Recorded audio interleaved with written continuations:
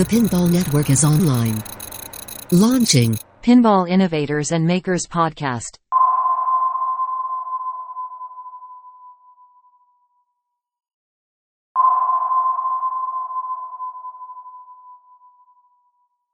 Hi, and welcome to the Pinball Podcast focused on the innovators and makers who are crafting homebrew, custom, and rethemed pinball machines, the technology that makes these personal projects possible, and the companies helping with these journeys.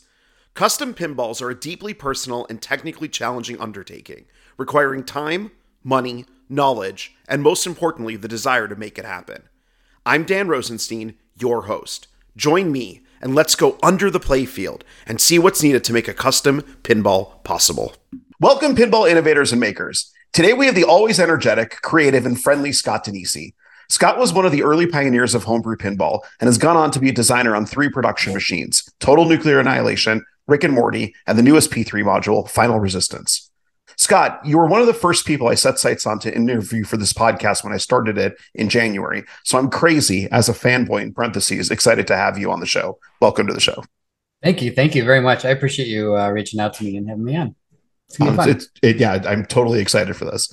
So, your pinball origin story has actually been told on multiple different podcasts. I've heard it numerous times. I'm excited by it every single time. So I think, instead of rehashing that, the focus of this podcast is really about pinball innovators and makers. And I think you're one of the best people to have on this show. And so why don't you start specifically with your custom and homebrew origin story?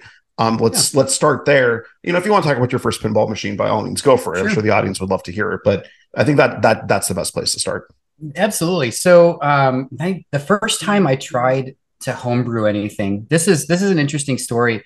I picked up. I was getting into pinball for a few years at this point, and I picked up a Judge Dredd pinball machine, and I was playing it, and I'm like, this software is not done. And I'm noticing that, and I'm like, that's really interesting. I wonder if anyone's ever put out a new ROM or something, And then I was also at the same time the music's not good. I don't like the music. I'm like, I could do something really neat if I were to be able to modify this ROM or something, right? So I was looking around and I found some free WPC. It's a thing called free WPC.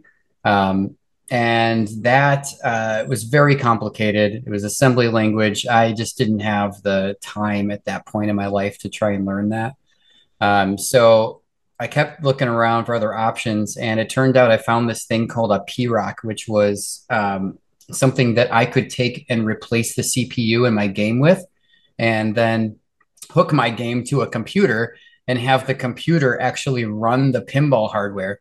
So I got really excited about that. I picked up one of those.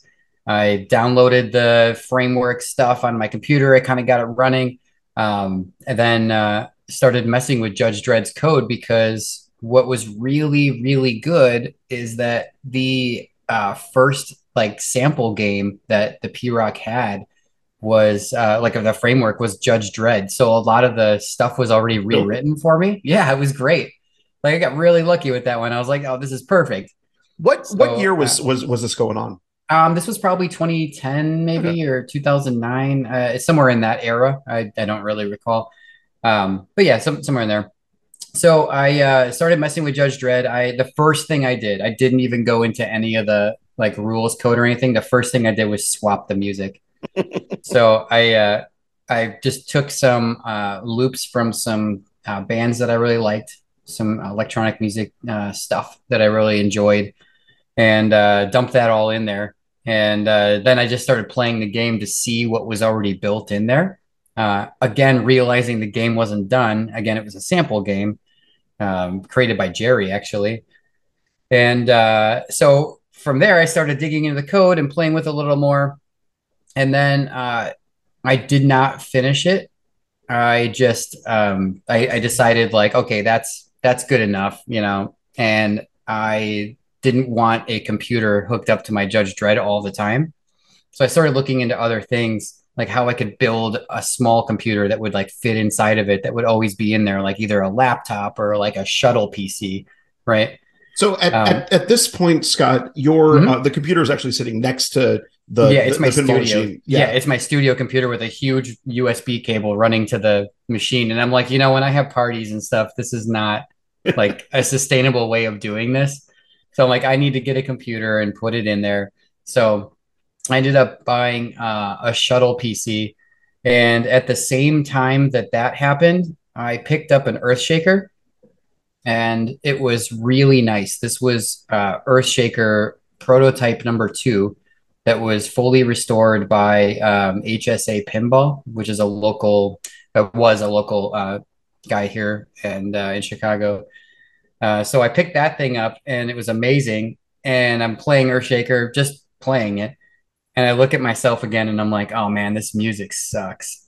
I'm like, this is like not good. Now, So yeah, I quick, got that bug again. quick question for you. Sure. In 2023, you're known to be a very accomplished musician. You've done a lot of soundtracks. You've recorded your own work. Mhm. You've done soundtracks for machines as well as sound effects. Back Mhm. in this time frame, were you already like, did you already have musical chops, or is that something you were learning as you were going through this journey? Yeah, so I already had been writing music for a long time before this. I started, it's the first time I started dabbling with samplers and electronic music production was in 1996. Okay, So I was in high school and started messing with this stuff. It was really, really bad sounding, really oversampled. Like I owned rights to none of it because I was just copying and pasting things out of other works that were already done and remixing them and doing stuff, like just learning, right? That's when someone first starts out, it's you don't ever save any of that stuff really. right. Um, and Um, and then on the programming side, working with the framework, luckily that it was Judge Dredd.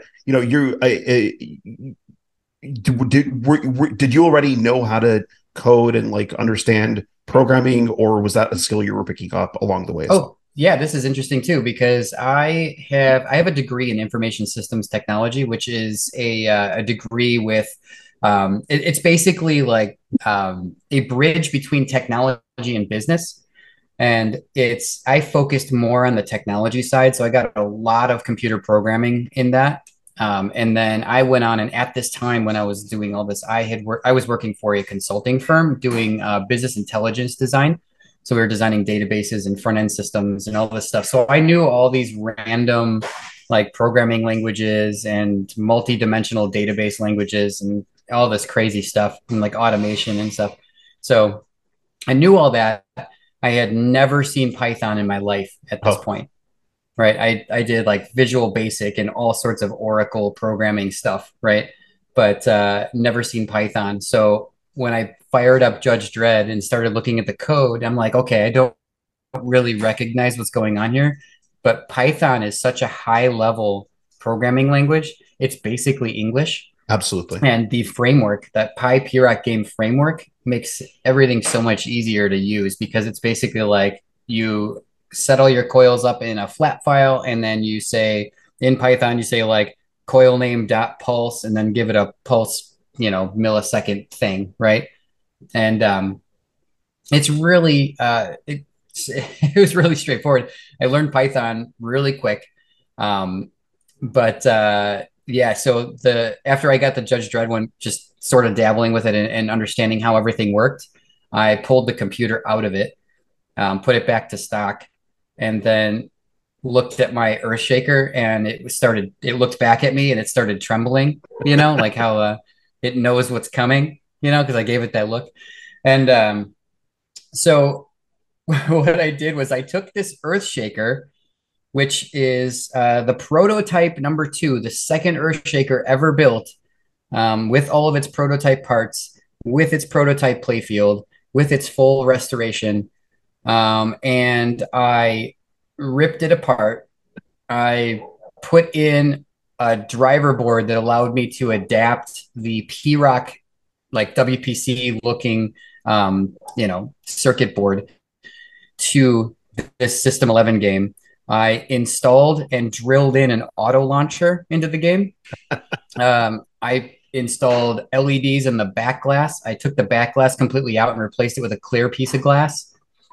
All sorts of ridiculous stuff. Like just I did things like that, like pinball purists would have killed me for, but I made the game even more special in my eyes than what it was before. So not What only is this the second Earthshaker ever made, but now it has all of this custom hardware built into it, right? what was the calling? Like let's actually focus on that a little bit. Let's go under the playing field. What was the calling when that machine was shaking at you? That you had the light bulb that you were like, I'm gonna go all in full bore and do these things that are not pure to this machine. Where did that come from? Well, it came from it came from kind of a collaboration because I was working or not working. I was talking a lot with the other homebrewers in the Pinball Controllers Forum. And at the same time, we're all talking about these projects that we're doing. And I'm talking about Judge Dredd and Kuhn is talking about this Bride of Pinbot project that he's working on, right? And he's like, yeah, I'm taking this thing. I'm putting like all this stuff, all this work into it. It's a whole new game, all this stuff. And I'm like, that's a really good idea. Like, that's awesome. And then I've got this Earthshaker sitting here, which I despise the music on, right? I mean, it's not okay. So it's not terrible, right? I don't hate it, but it's not great. So that's when the machine started getting scared because all these guys are now saying like, well, like we do all this and we adapt all these other games. And I'm like, well, I'm going to do this System 11 game and see what I can do. No one's done Earthshaker yet. So that's when I started digging into it. That's what I'm like, okay, what features do I want to add to this game? What makes it better, right? I want to add a true wizard mode. I want to add in, just a little bit further, like just a little bit more to this rule set, right? I want to make a good multi-ball start where it uses the shaker motor properly, right? Because there is a shaker motor by default in Earthshaker, which is cool. And that's when I started. We can go down the path of the shaker motor thing, which is a whole other thing. But that's when I started saying like, okay, this is going to be feasible. I'm going to do this thing. I just started digging in and actually doing it. I got all the hardware squared away. I got the configuration files built. I got it first flipping, and that was like so rewarding to me to be able to like press start on the thing and have the flippers work. It wasn't actually playing a game yet, but it would kick a ball out and the flippers would work, and you would just die and it did nothing else, right? Sure. I even worked with a guy named Jim Askey to create and use some stuff that he had used in the past for another project he was working on to interface my alphanumeric displays with the PROC system. So I was able to write and build custom little characters that I could display on that display. So I made some really cool little animations that have like, it says Earthshaker Aftershock is what I called it. Like Aftershock comes after Earthshake or after earthquakes, right? So so yeah, it says that, and it actually shakes it, like the top and bottom shake separately, and the as it does that, the characters kind of like fall down. That's awesome. Like buildings falling down. I know it's not really like funny to make light of that, but it's it was just a cool little effect that I was doing with that. So yeah. Did you, before you got into pinball, like pre pinball origin story, were you, did you like taking things apart, putting them back together, and like doing this type of like non-traditional like retrofitting or updating, or like did it really start with pinball? It did not start with pinball. I was probably 7 years old and I was already soldering and desoldering things. So my parents and my grandparents were very like encouraging when I wanted to take things apart. So they would get me things purposely that I could take apart and ruin, right? Like an old answering machine or something like, something harmless, not a TV, right? My dad always warned me like, no TVs. And he's like, don't touch anything that plugs into the wall outlet until you completely understand what you're doing, because it can kill you. And I'm like, okay, batteries only, got it. And I do have a funny story about that too, where I pushed my luck on a battery operated device. If you want to hear that, yeah, let's hear it. All right, so I'm taking a lot of things apart. I got a I got a disposable camera, and I wanted to see what was inside of that. Right? Remember those things where you'd like wind it by hand, and Yeah, then like it had little batteries in it, and it would just click, and you turn in the whole camera to Walgreens, and you get your pictures back. Well, I wanted to see how that thing worked, right? I wanted to take it all apart, so I took it all apart, pulled the circuit boards apart, like laid it all out on the table, and then I put the batteries back in it so I could see like if anything's moving or lighting up or whatever. And I decided to charge the flash while it was open. And I pressed the flash button. Remember those flash buttons where you have to hold it for a while until like the little orange light comes on, and when the orange light's on, then you're ready to go. 100%. Yeah. So I did that. The orange light comes on. I'm like, that's so cool. The flash is charged up. And I grabbed the circuit board with my hand, and I discharged the flash capacitor, which is like thousands of volts of power into my arms, and I like saw this like big flash of white, and I was like in tons of pain, and I was just in pain. It's just I'm this kid, right? So I'm just like, what is going on? What's that? Like I'm like, okay, everything's fine now. Like, and I looked at it, and then I'm like, I know enough now to know capacitors are charging this thing. So I'm looking at this thing, and there's a big capacitor on there, right? And it's pretty sizable. And I'm like, well, that's crazy. And I was doing some reading. I checked out a book from the library on camera flashes and how that stuff worked to figure out what was going on and what happened. And yeah, it turns out that they charge those things up to like thousands of volts, and it discharges immediately. And it will do that right into your hand if you touch the wrong spot of the circuit board. So that was something I'll never forget. You learned that lesson once. I did. Yep. And it's I basically tased myself. That's all it is. And there's this, like there's this old, there's all these old books. I won't mention what books they are, but there's these old books that show you how to do like crazy things. And one of them is how to make a taser out of a disposable camera. So that's a thing. So I tased myself by accident. But you know what? I had always been curious about how things worked, pulling stuff apart, whether it's mechanically or electrically, both of those things. And just like, I can't even remember the countless things I've taken apart, destroyed, and had to have my parents throw away because I just, I wasn't putting them back together because sometimes I would take, pliers and break things off just to get into something to see what was going on inside of it. Was there ever a time, though, that you remember taking something apart and actually getting it back together to working order? Not specifically, which is really funny. Maybe it didn't stand out to me enough, but eventually I could take things apart. Like if there's something like a Casio keyboard or something, and I could take the shell off of it, and I could look and see what's going on in there. I could get the shell back on it and screw it back together, but like sometimes those shells never quite fit right. I do distinctly remember not having, like, every time I took something apart and put it back together, the shell kind of wasn't right and it wasn't aligned properly, and but it still worked, but yeah, I do remember that. But nothing super distinct. When my parents bought our house, my childhood home, they bought it apparently from a degenerate gambler who had a like business line coming into the house, and so we had one of those old. It wasn't a rotary phone; it was a digital phone, but it looked like an old rotary phone, and it had was connected not through a standard auxiliary or a standard RJ 11 connection, but like a business one. And we had a phone that I one day just completely took apart and managed to get the thing back together, but it never rang right after I put it back together. So as you were going through that story, it was kind of reminding me of the degenerate gambler. Anyways, well, that also reminded me of a different story, which I will tell you really fast. Yeah, please. I was messing with a speakerphone. There were these things like the speakerphones back in the day when you hook a landline up. So you have it like on a landline, you can answer it on this speakerphone thing and listen to the line, right? So I was taking that apart, and my dad always told me never to mess with something that's plugged into the wall, right? So this wasn't plugged into the wall. It was plugged into the phone outlet. Right. So that's fine. And, he thought that was probably fine. So he's like, yeah, go for it, whatever.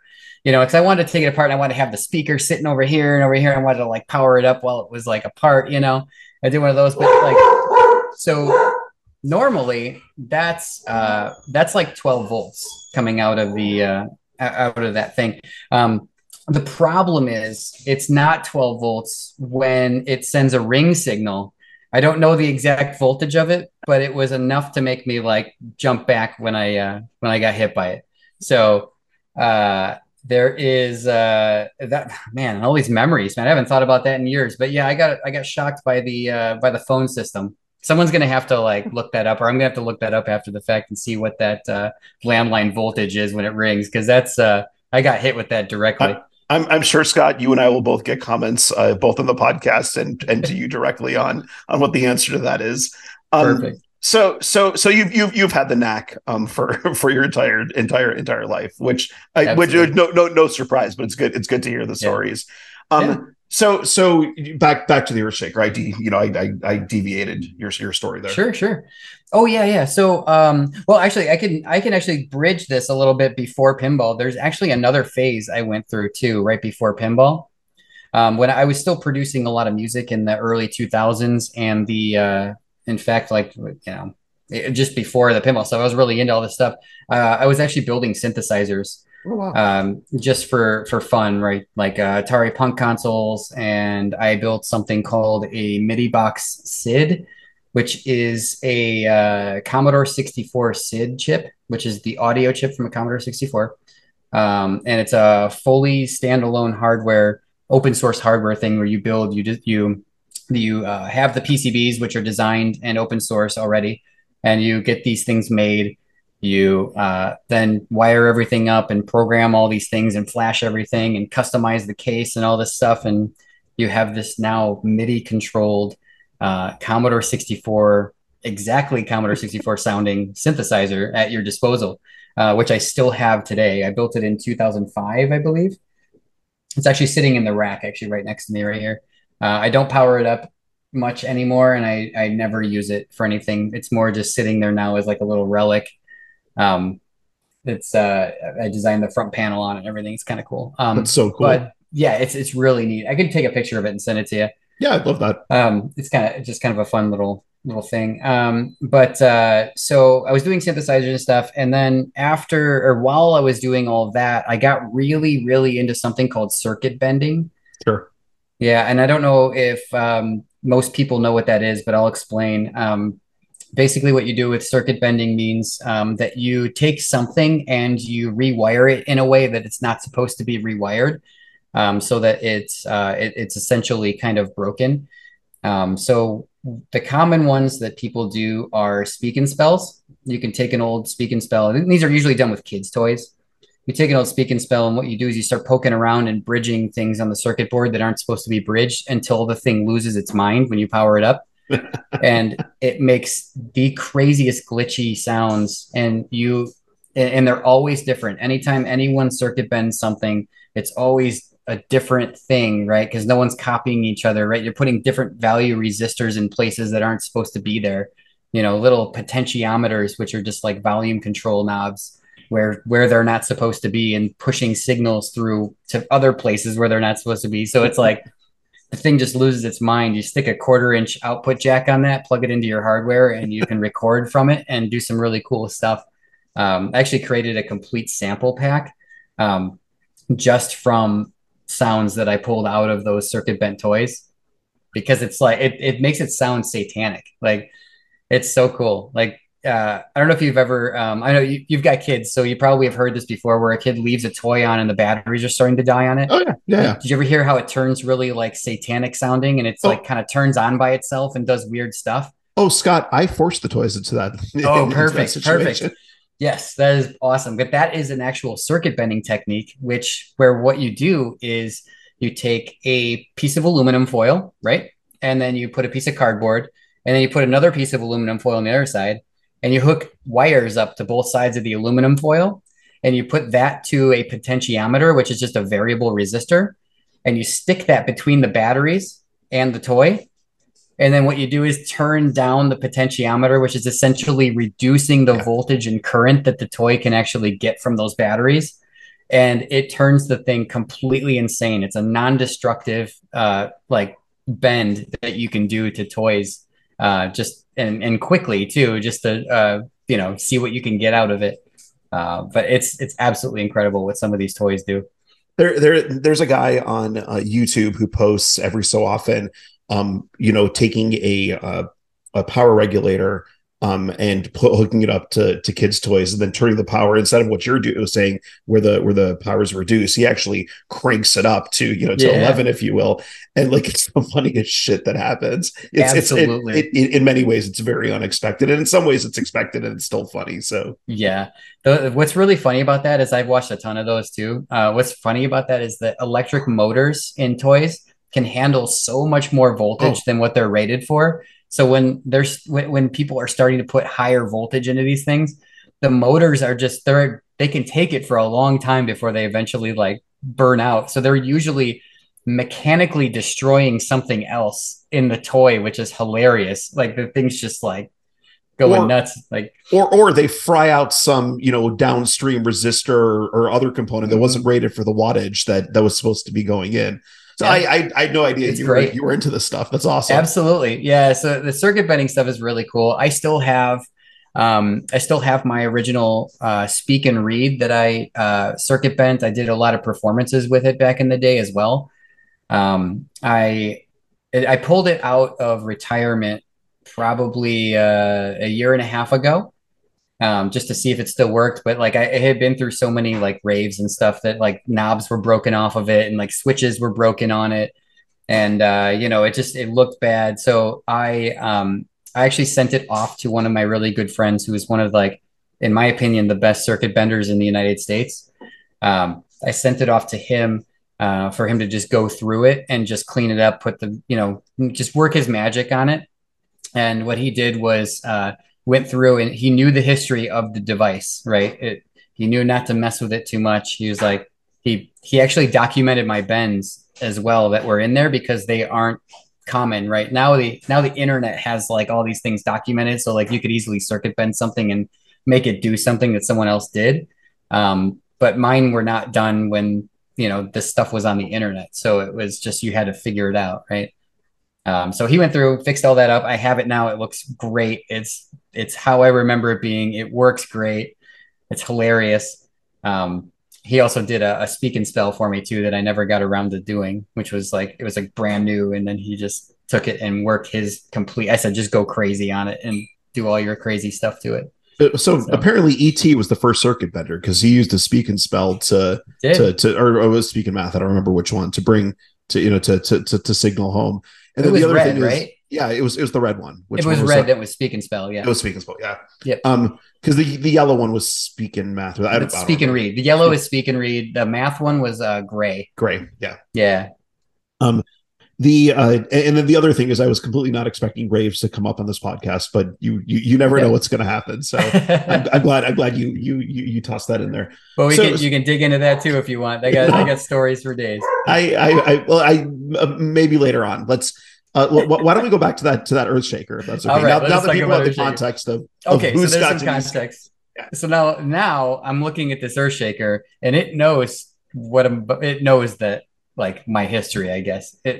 So it's seen what's in my in my studio at the time, that's why the Earthshaker was shaking and getting a little scared there. So after I installed all the hardware in there and got it all up and running, I started digging in and just writing my software. Since nobody wrote anything for Earthshaker, I got to start from scratch. So I went in and made it fairly similar to the original.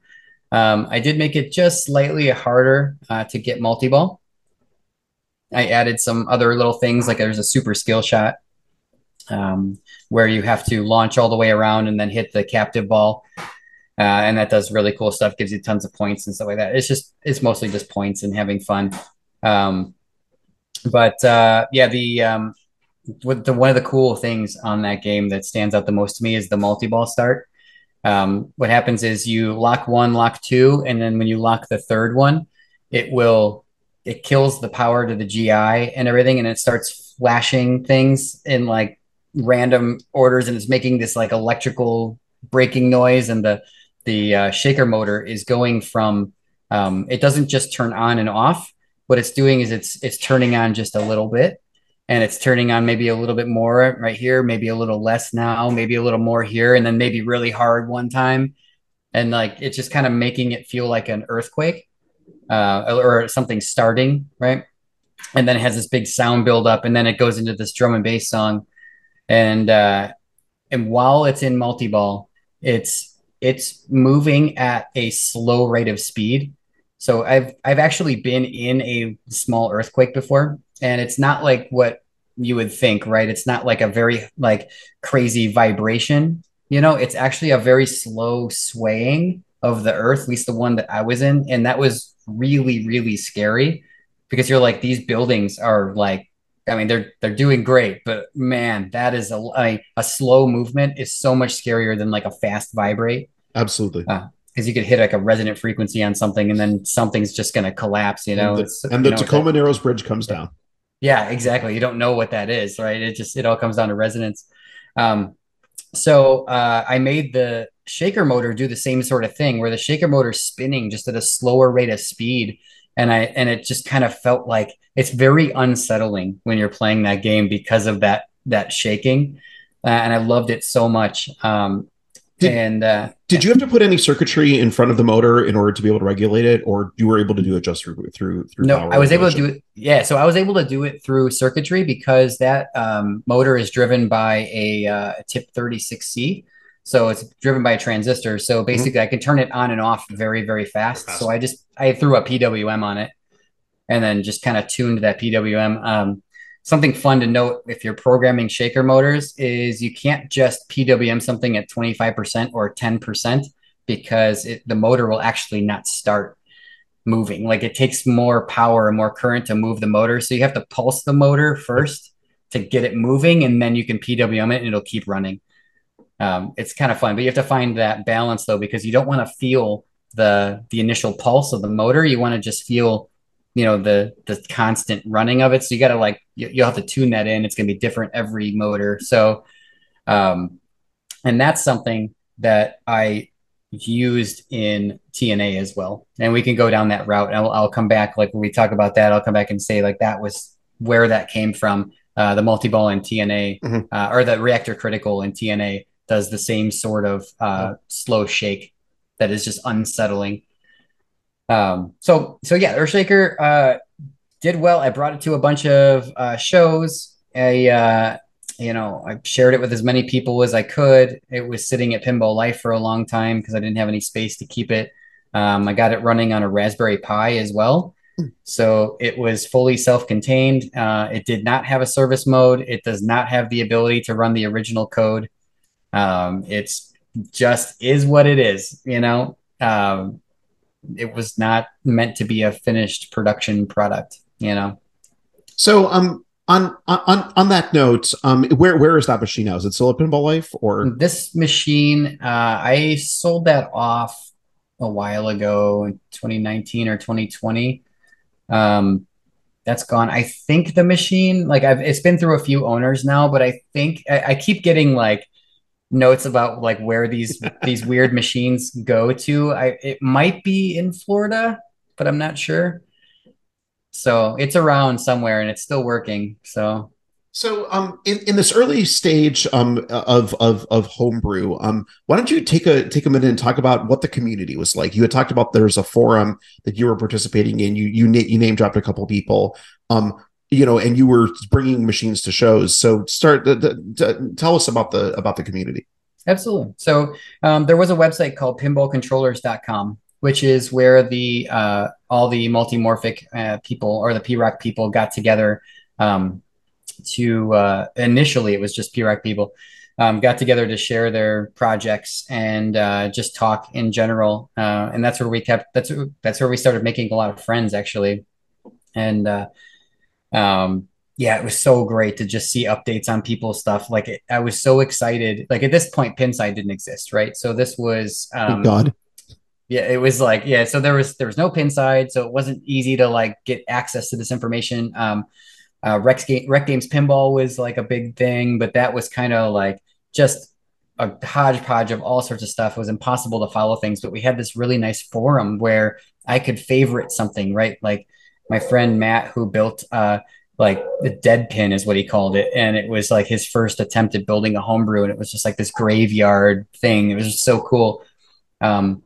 And every time he would post an update on his thing, it would pop up to the top of my favorites list. And I was so excited to like see it. We'd go in there and we would type in like, oh, that's so cool. How did you do like X, Y, and Z? And then we were just openly sharing all these like things that we had found out.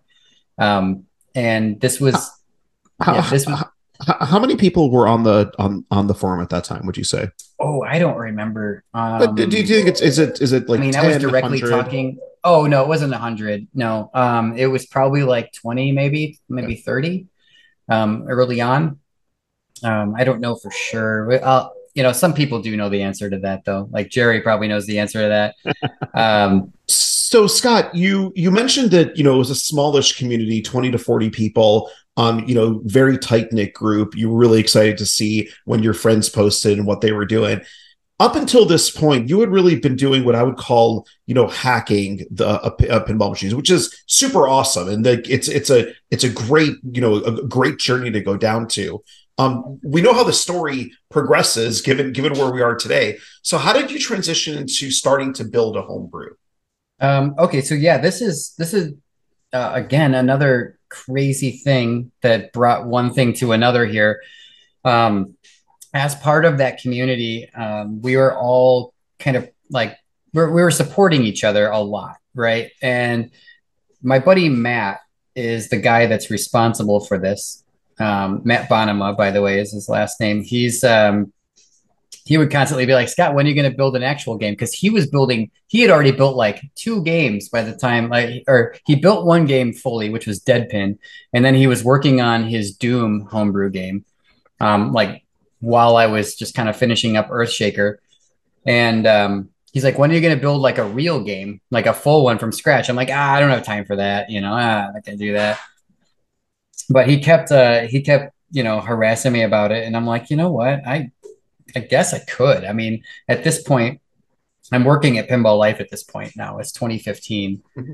And, I'm like, I have access to these parts. And I'm like, the thing that I complain about a lot in the community is that when people try to reinvent things that they shouldn't, like if they reinvent a flipper assembly or reinvent a pop bumper assembly or use some custom manufactured lane guides, right? Or wind their own coil. Yeah, wind their own coil. That's an extreme example. That's crazy to me, right? So I'm like, you know what? Like this is bothering me.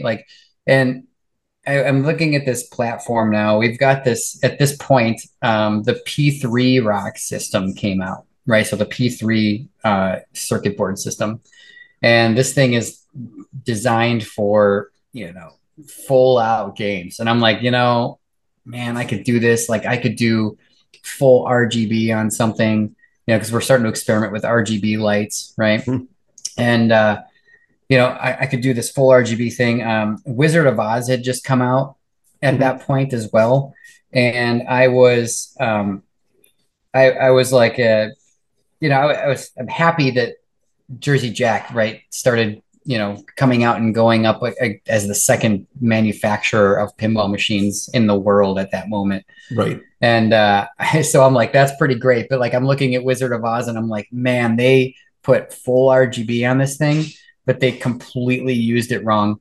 Like it's like, and it was bothering me a lot. Like and I totally get it. I understand why they did what they did. They have this new technology. They wanted to show it off. So everything was rainbows, right? So they're using all these colors and it's just everywhere, right? And I thought in my head, I'm like, well, what if I did this? What if I built a game and what if it was full RGB, just like Wizard of Oz? Maybe not as many lights, but because that's crazy what they did. But what if I used it like a normal pinball machine, right? The GI lit up, white, right? Like the inserts were kind of the same color when they would light up and blink, right?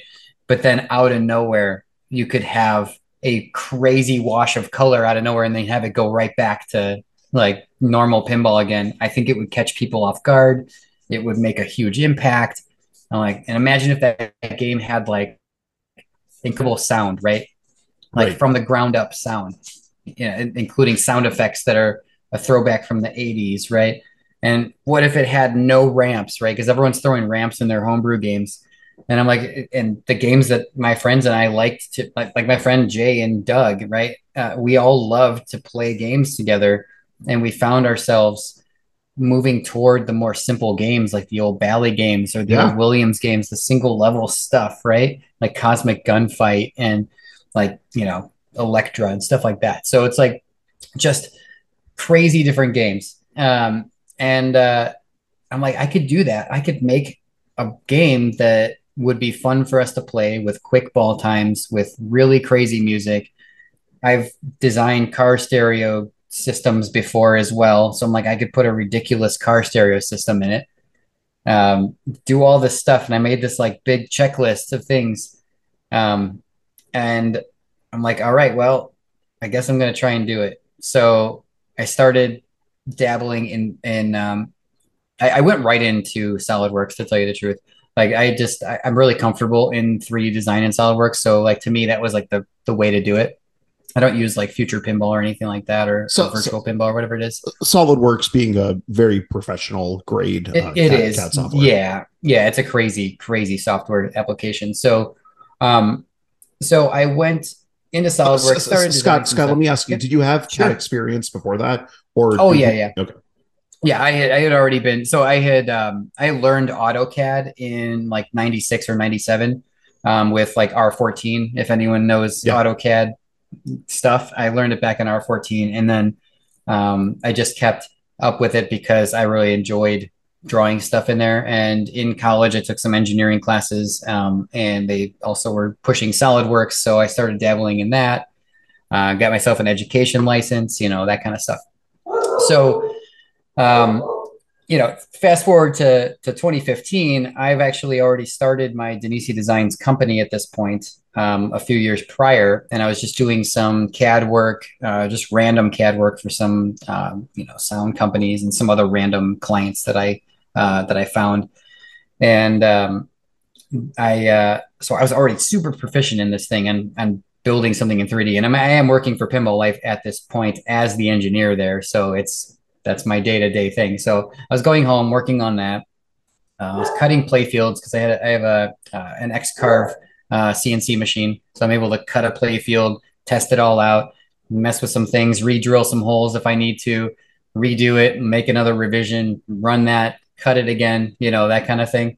I actually still have one of the really early TNA um, play fields sitting in my garage right now that I cut originally. It was a different design for the locking mechanism, which is really And cool. and while you use CAD techniques and CAD tools and technologies to do CNC, it's a different type of CADing that you're doing. Putting out tool paths, Yeah. et cetera. So it's like, had you done that type of work before you got your X carve, or was it, did you learn So it when you got I the X got carve? I got the X-Carve so I could learn CAM programming, Okay. so CAM programming, which for those of you who don't know, it's computer aided machining. So that's a completely different thing, right? You have to take something that you drew in CAD and then bring it over into this CAM software, and then you have to tell it how to do the tool paths so that you cut in the right spots and go to the right depths and all that crazy stuff. So I did so I learned on the X-Carve. Uh, and once I learned that, I got really proficient with that as well. And then was able to just like cut playfields, no problem. I was cutting playfields for homebrew people as well at that point, just because I had quick access to do it. And yeah, so I went through a few revisions of the playfield, which I knew I wanted. I didn't have a name for it, but I knew I wanted it to be this like radioactive theme where you're because for me personally, radioactive stuff scares the crap out of me. It's just one of those fears. I mean, you should be scared of radioactive stuff as a human being. It's just like all humans should be scared of heights to a certain extent, right? Right. It's just trying to save yourself. So yeah, it was really like I'm like, oh, that's like scary, right? I wanted to make a scary pinball machine. And my original idea for this game was to have the person be the bad guy, where you're going in and you're trying to destroy this civilization. Um, Wow. and yeah, I was like, oh, I'm just gonna make it like completely opposite of everything else that's happening right now, right? I wanted to make an impact, right? I wanted this homebrew to be different. I wanted it to be edgy. Techno music was not in pinball machines at this point, right? It's just, and people, in my opinion, I didn't think anyone in the pinball community would even like techno music or any sort of electronic music. Um, but I didn't care. Like, and boy, were you wrong. I was wrong, and that was very, very surprising to me. And we can talk about that later too. But that shocked the crap out of me. But so this game that I was working on was designed to just be very edgy, very like different, right?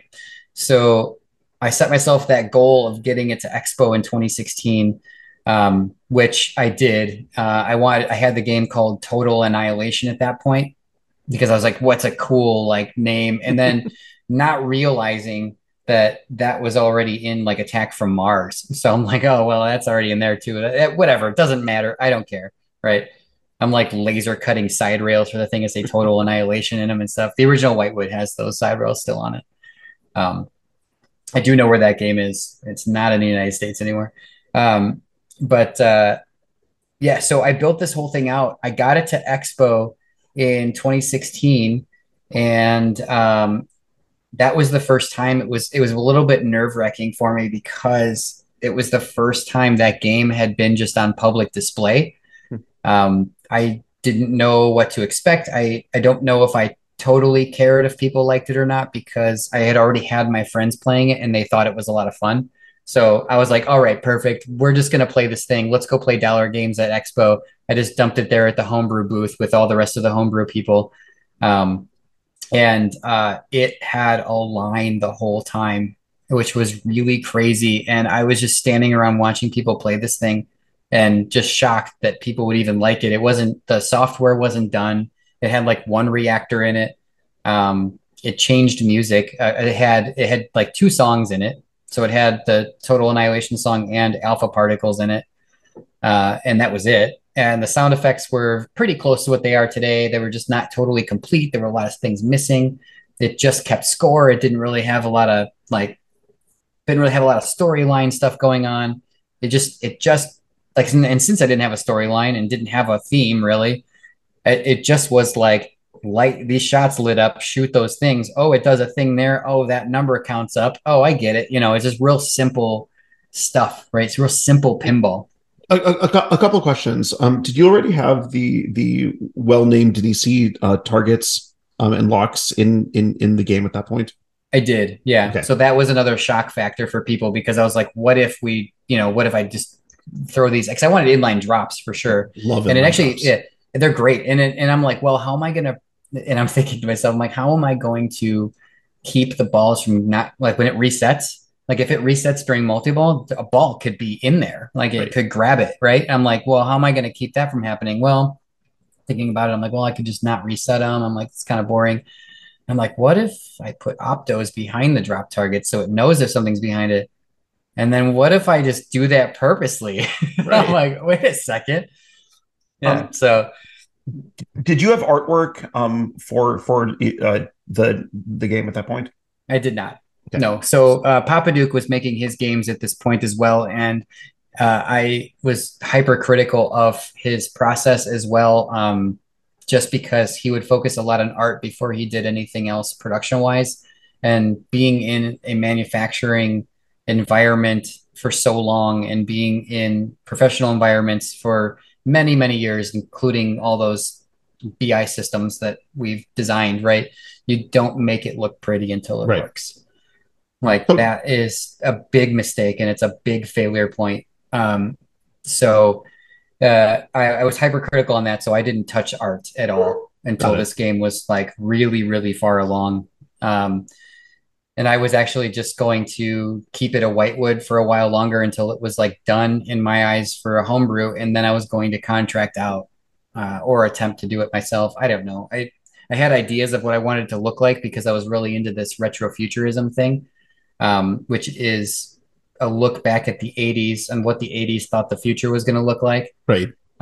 It's this 80s thing that never existed, right? The 80s was all brown and stuff. Like this neon 80s thing just wasn't a thing, right? Yeah, everything smelled like cigarettes and it was all brown. And so I, uh, I didn't know about the art yet. So it was really strange because at this point, that at Expo, I was really happy with the reception of the game, and I'm like, well, I felt really really good about myself and really validated for all the hard work I was putting in.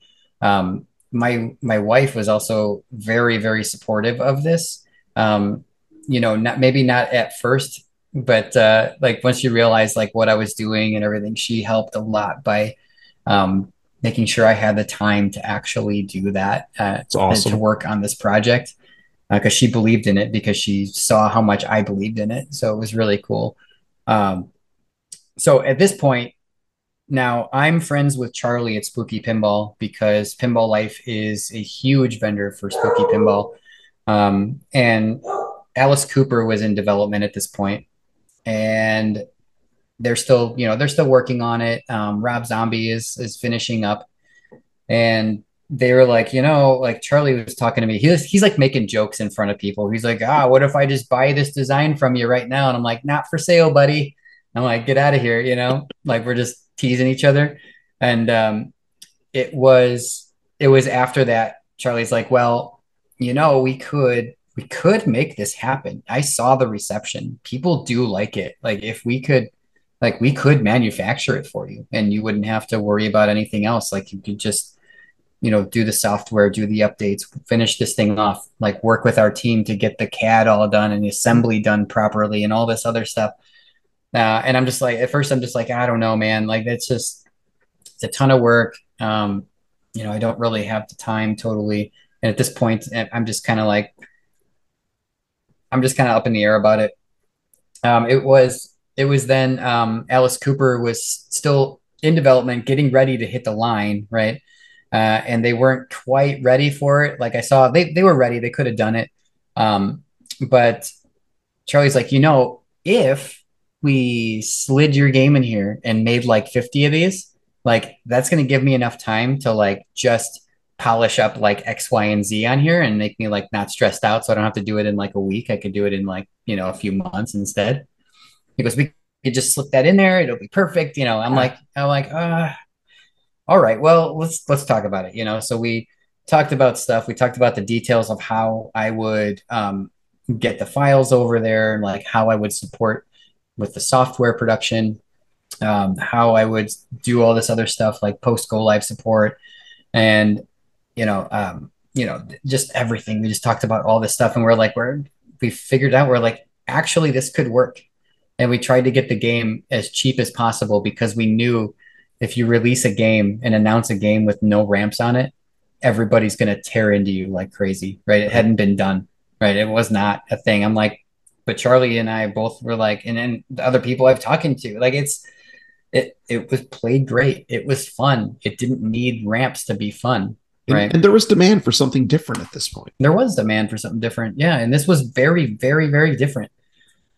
So when I finally agreed to like say, okay, let's go ahead and do this. Let's see if we can make it happen. Let's see how many we sell.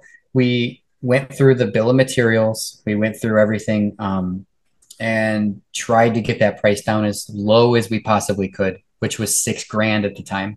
And that was not just spooky pinball cutting like costs. Like, that was everybody, like low royalties, like Terry at Pinball Life did a ton for that. He lowered the cost of the actual parts that were going into that machine. Just took his like not all of his margin out, but he took Right. a chunk of his actual profit out of those things so that we could actually make this game happen. And it wasn't just Terry. It was everybody across the board on this thing to try and get it down. We got the retail price down to $6,000, Amazing. which was really good. It was 59.95 or something like that. So, which is crazy to think now. But yeah, and I mean, and everybody still made a bit of money. No one went out of business because of that. Like we wanted to make sure like it gonna, wasn't gonna hurt anybody, right? So it was still okay, just wasn't really a profitable game for them. Um, Scott, I so want yeah, to I want to ask you something about that game. sure. The uh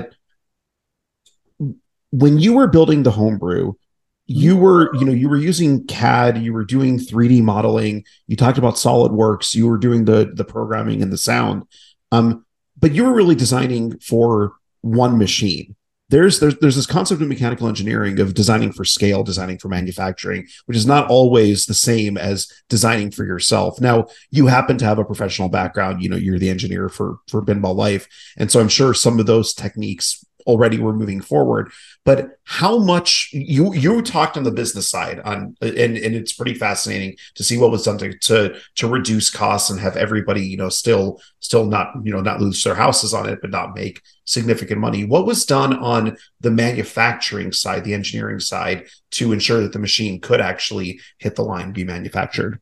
Yeah, so this is also a part where I struggled a lot. I went into this thinking like, okay, so we agreed like, okay, here's how we're going to do it. I'm going to hand over the CAD files. We're going to do this stuff. We're going to prototype this, hire an artist, do all this stuff. I'm like, great, because I did everything by the book in my eyes, right? I said, I've got CAD. I've got this. I've got this. I did all this stuff, right? I can do all this. I start looking through everything. I start preparing it for manufacture and realize there is a ton of work that is not done. Right. I went in kind of cocky, actually. Like in my own head, I'm just kind of like, okay, I totally did this right. I got everything covered. Right. And I go back and inventory everything. And I now look at it from a manufacturing perspective, which I hadn't really been doing. And then I look at it and I go, oh crap. I'm like, there's so much that needs to be done. It needed to be completely rewired. It needed to be like, things needed to like be in places where if someone drops the play field, it's not going to smash the circuit board. Like there's things that you don't think about when you're building a homebrew. You're just trying to get it to work and you're like, good enough for me. So the biggest thing that people can relate to that, like an example that I can say is that I sent the CAD files over and then realized I didn't have the holes for the spinner put in because guess who drilled those by hand in their whitewood? Yeah, I drilled those by hand, never went back to the CAD and updated it. Wait, so you drill something in the whitewood and it doesn't magically show up in the CAD? It doesn't magically show up on the computer. I don't know what happened. I thought everything magically showed up, but it didn't. So yeah, I had to fix that right away. And little things like that. And you're going to find that all the time. Like there's going to be things like that when you're not in that manufacturing mindset from the beginning. So I did struggle with that a lot. There was many hours just in DFM. And then there's also design for servicing. Like, if somebody needs to open up the machine, get under the play field and, has to get a screwdriver into a specific place. Like there's actually a reason why certain holes exist in specific places. So you can actually get to a screw that's on the play field without taking off multiple different assemblies or, some safety features. So I'm amazed that you're talking about the time frame that you are and how quickly you guys were able to get it, and make the business successful as well as make the technology successful. Yeah, it was really a ton of work. And a lot of people stepped up and to help with that. So it was like Terry and Charlie and myself, and it's just that was crazy. But their team over at Spooky Pinball also stepped up too, and just got this thing going. We built the first game together just to make sure that everything was okay. And that went pretty smooth. Actually, it was Ed Robertson's game. So that was the one we all had our hands in and built the first one and gave it the thumbs up. That was the one we actually drove to Canada. I don't know if you saw that at all. Yeah, there's a video that Jack Danger put out where him and I drove Ed Robertson's actual TNA to him from Chicago to Toronto. I didn't know that. So yeah, it's really cool. And it's just fun. It's just Jack and I the whole time just making jokes and being dumb in the car and then getting there, having a great time, and then like being super tired and then heading home the next day and getting crappy coffee, that kind of stuff. Tim Hortons, I assume. Yeah, Tim Hortons, of course. But that actually wasn't bad coffee. We got bad coffee from a place, like just some gas station that it was terrible. I don't know what was going on. We ended up pouring it out, I think. So like it was bad. So that's kind of a fun thing. But anyway, so that is the TNA story. in a little bit of a different light than I usually talk about, which is kind of neat. So you know, as a postscript to that, TNA is one of my absolute favorite games, and the way I actually got introduced to it was through virtual pinball.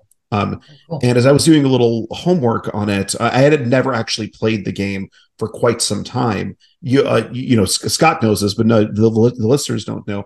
Every time I play a TNA on location now, I send Scott a picture of the machine that I played, and if it's off, I send him a picture letting him know that it was off as well.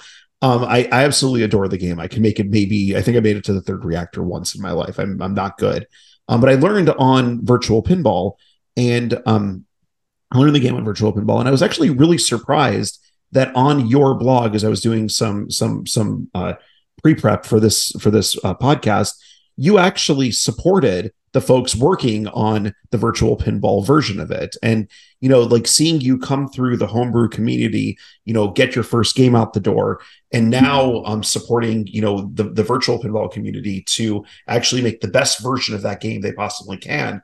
It's really cool to see how, you know, in multiple different facets of ways you're helping things forward. Absolutely. So you know, I'll keep sending you pictures of every time I play the machine. I think I've got 20 under my belt. Yeah, it's awesome. And I'm sure folks will start doing that now to you as well. I'm sure they already do it. So that was, you know, that was the TNA journey. You've got a relationship with Spooky you already had a relationship with Spooky. You've got a more in-depth relationship with them. How did you parlay from going from your homebrew being manufactured to actually, you know, designing games for Spooky and then for Multimorphic? Like you made the jump from maker to market. So let's hear that story. Absolutely. Yeah, that actually has been happening more often recently. It didn't at the time though. At the time that was kind of unheard of. But yeah, it's definitely happening more and more. But so we got TNA done, right? And now Alice Cooper came out. Alice Cooper was great. And then I helped with the sound effects and sound and stuff for that, and did some light shows and things just to kind of put a little more polish on the game there. And then Charlie comes up to me and says, "Hey, would you be interested in doing another design for us, like an actual design of a game?" And I'm like, at first I'm just kind of like, yeah, no, it's so much work. Like TNA took like years off my life, I think, with all the stress.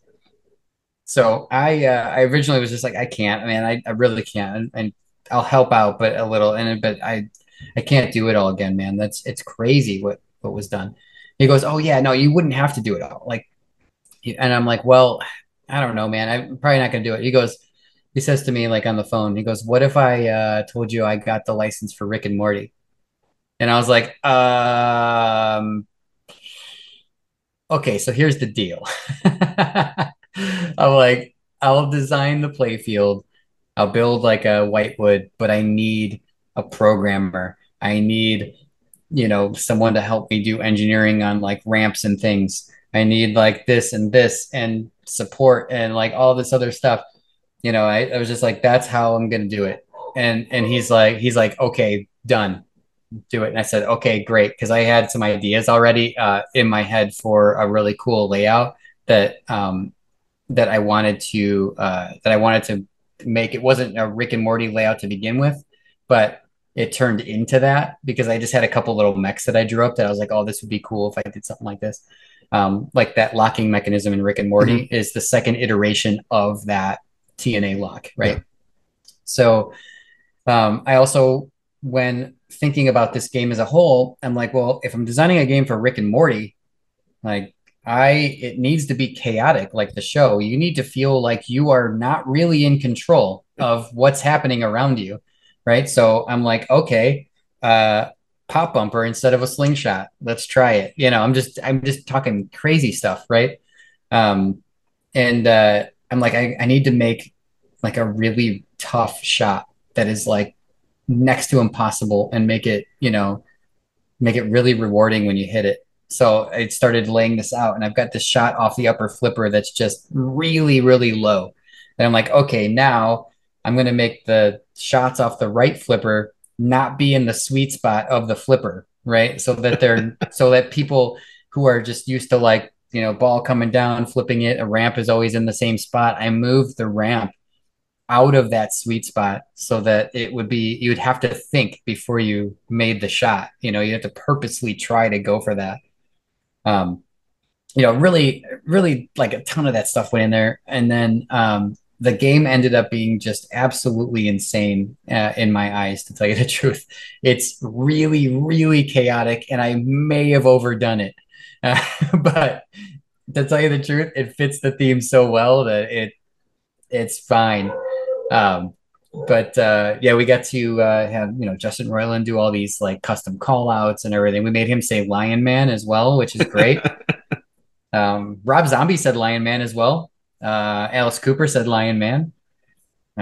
Justin Roiland said Lion Man. Let's see, who else did we get to say Lion Man?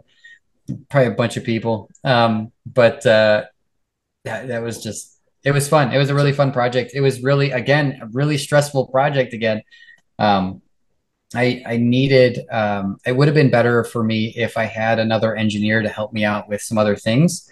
It would have taken a lot of load off of me to be able to work more on sound and stuff. But the sound package on that game was absolutely just amazing. So okay. It's really cool to hear. Like you are clearly a jack of all trades. You're not average. Like you're extremely proficient on many of those traits, if not all of those traits.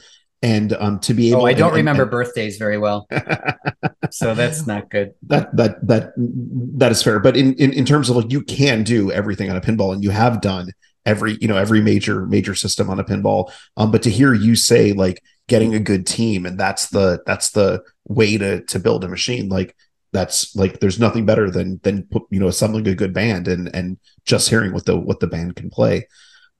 Real quickly, you've got Final Resistance that's actually shipping out right now. I'm actually in the third batch, so I'm sitting here patiently waiting for my Final Resistance. I can't wait for it.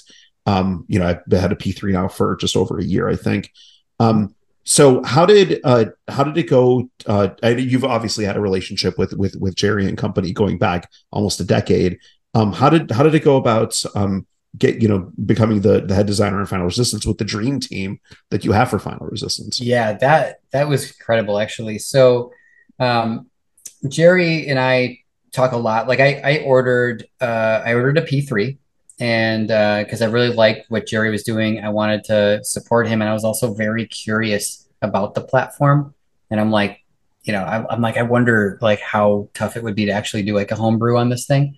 Turns out it's actually quite easy. They're not easy, but it's quite straightforward because there's so many resources available for this. Yep. I'm surprised more people aren't doing it yet. I think maybe it's just like maybe it's just starting or something. Like it just hasn't happened yet. It's great because you can do software only. You can do software with existing modules, and you can also homebrew your own modules. It's absolutely fantastic. Anyways, it's great. Yeah, and there's a really great framework for it too. So Jerry and I were talking about this thing, and he goes, he's like, "Hey, would you want to design one of our modules?" And I'm like, "Okay." He goes, "Well, and if you're going to do that, like," because I'm like, "I've got ideas for this thing. I'm looking at this platform. I'm like, I got some ideas that I want to do." And he's like, "Well, what does that look like to you?" I'm like, "Well, again, I need a team. Like I need a team. I need some of these people to, do this heavy lifting with me so we come out with a great product." And he's like, "Okay, cool."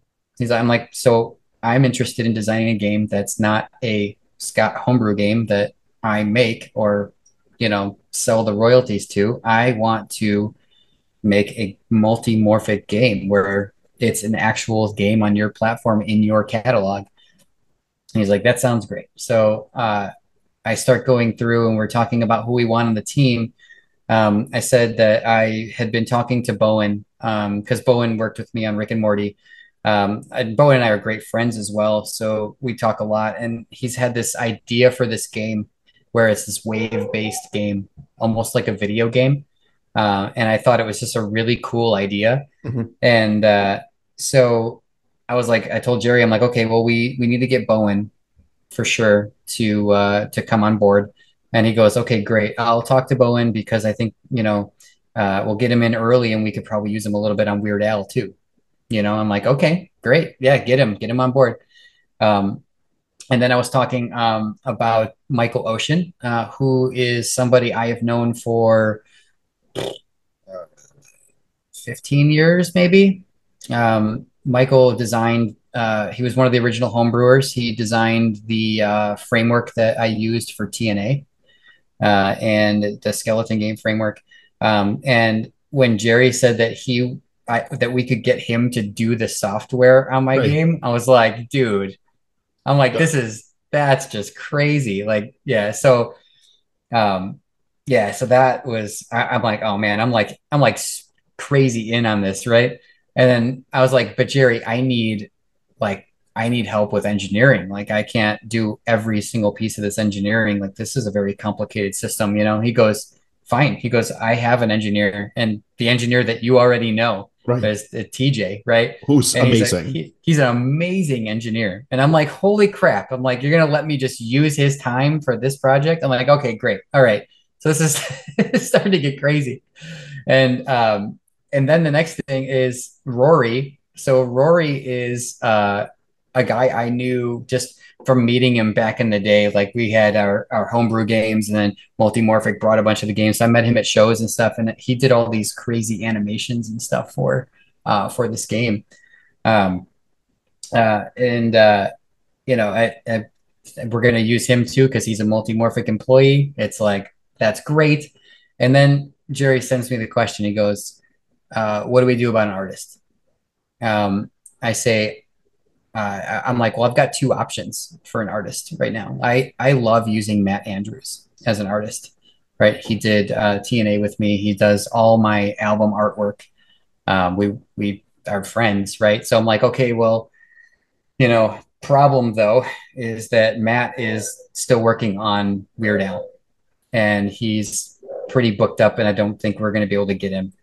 And so I said, well, I've got another guy. I know I know a guy out in Montreal that is really good friends with another good friend of mine.